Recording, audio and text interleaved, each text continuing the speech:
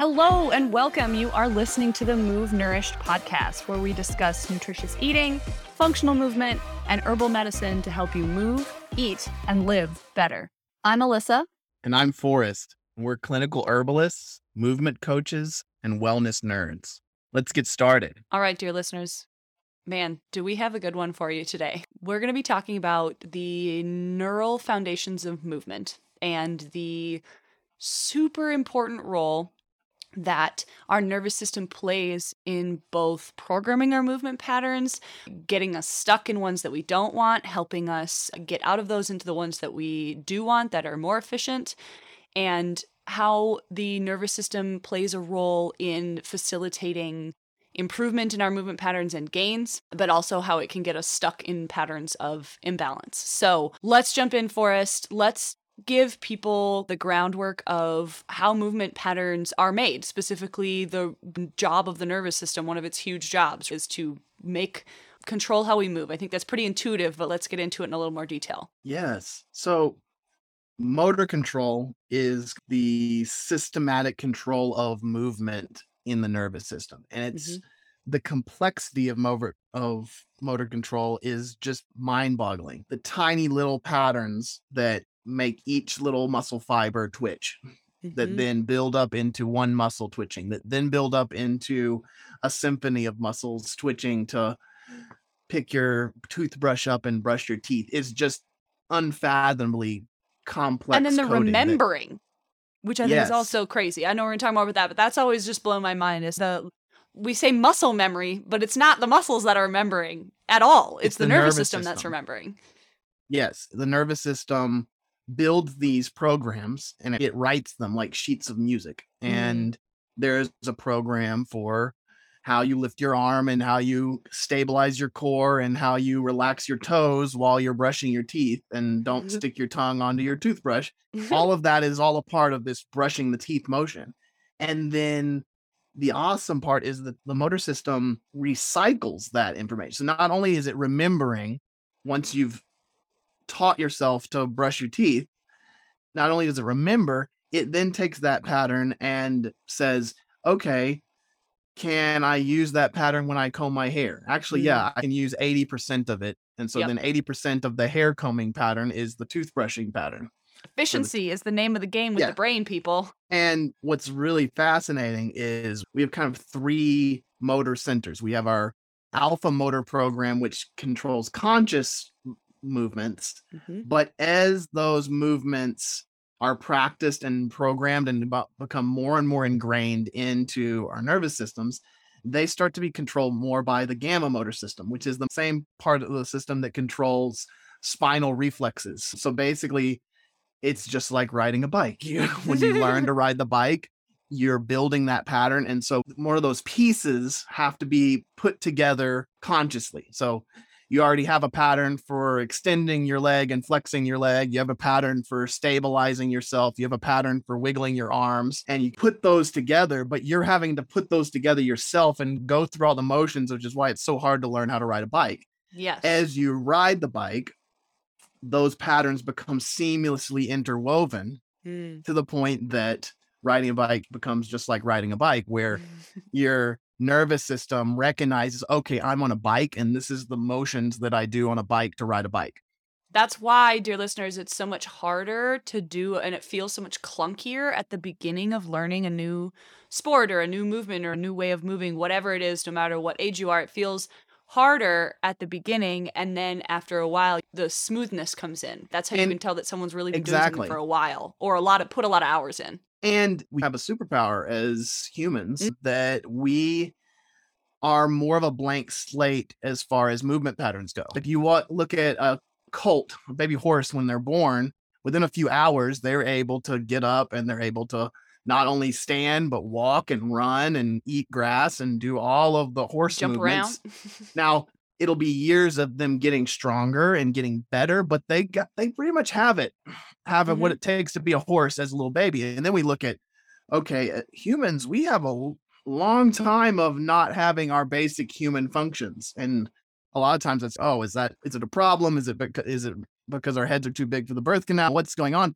But the fascinating thing is that because we have to learn our movement patterns, we can learn how to do just about anything. We don't have to evolve into being like a goat evolves into being a mountain goat and after a few generations starts to climb mountains. If we want to learn how to climb a mountain, we just put in the hours to practice climbing that mountain, and then we build those patterns. So yeah, that is something that makes us kind of unique in the animal world, if I'm not mistaken. Exactly. We're pattern building machines. Mm-hmm. Now, the thing is that neuroplasticity that goes into being able to create all these different patterns can Let me just pause you and just emphasize for people, sorry to interrupt, but that is neuroplasticity. What we're talking about, friends, neuroplasticity does not just apply to things you learn with your brain like new knowledge. So stay reading into your older age, do things that challenge your brain. This is neuroplasticity too. Just to emphasize that, because I think neuroplasticity gets talked about a lot in the context of not letting your brain wither as you get older and continuing to learn, new brain things or how to do new things with your brain. But this is also a huge part of neuroplasticity as it relates to movement.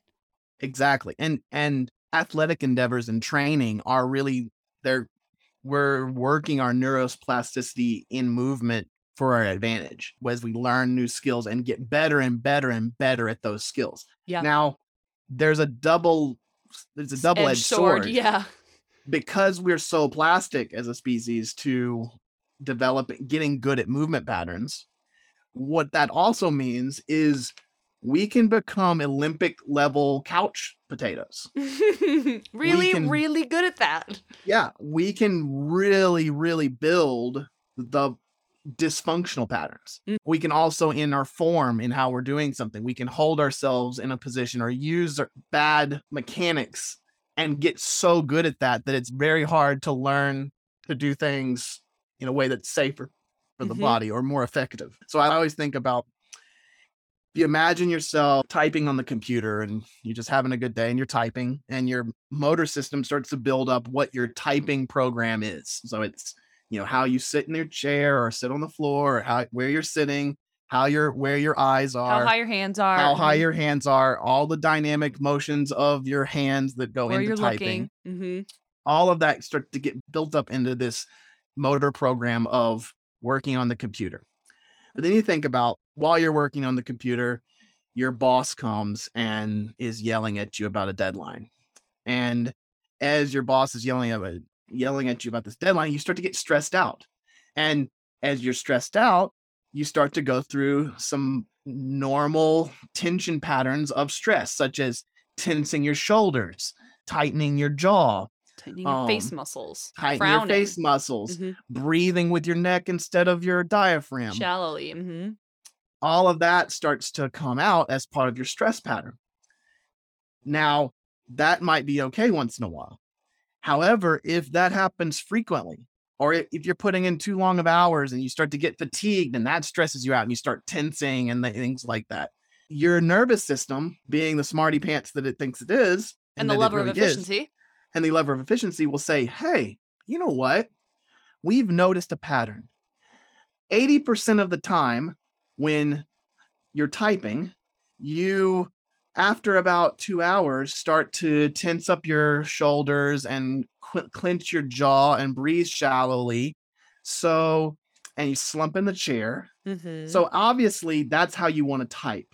So now, for efficiency's sake, why don't we not wait?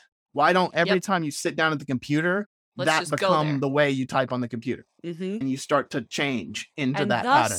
A dysfunctional or a suboptimal movement pattern is born. Yes.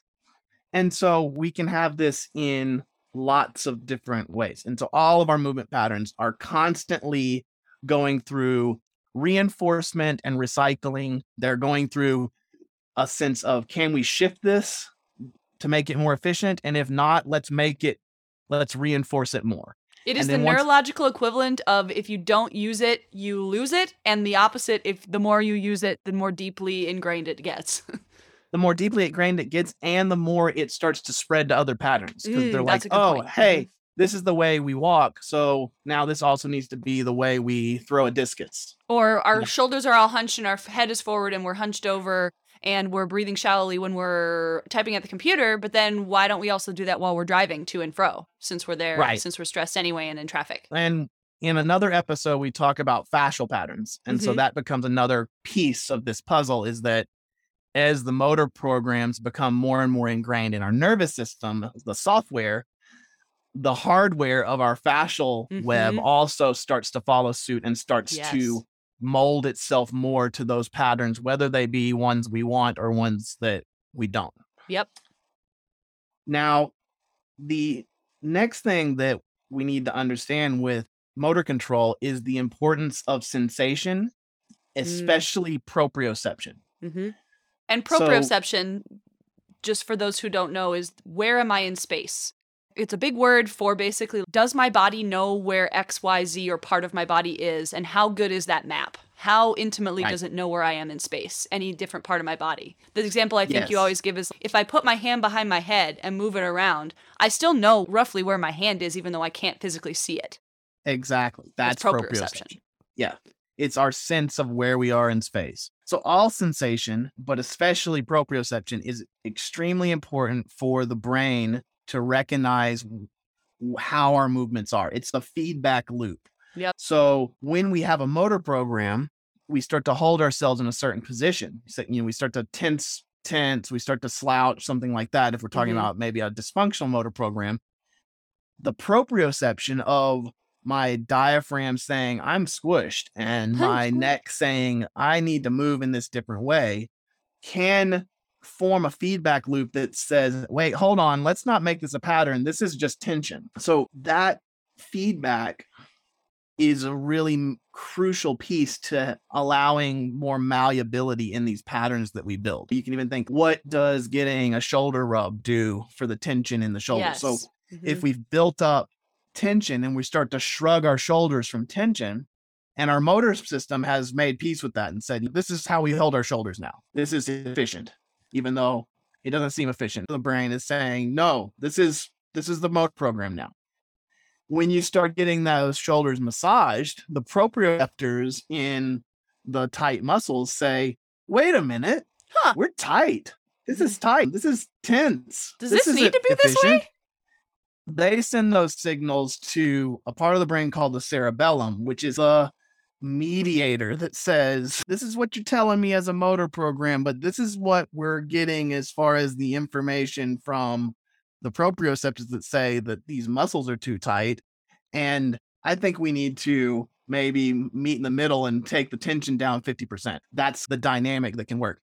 And obviously the proprioceptors, which we get from feeling where our bodies are going to be a large percentage of that feedback that affects our motor programs. But our eyes, our vestibular system, which is our balance system, temperature, other senses also play into these motor programs. But it's really important to recognize that the modern situation of sensory deprivation, of using our bodies but not being in our bodies, can really reinforce patterns getting more and more stuck that we may not want to be stuck. Which we talk about in our episode, Movement Should Be Embodied, if you're curious to learn more about that, the effect of not being in our bodies and how that affects our movement. And I think what else is important, just to highlight for people here, Forrest, is that, first of all, like you were saying, there's different types of, when we say sensory feedback, we have multiple types of sensory fibers to sense light pressure, deep pressure, potentially dangerous things, temperature, so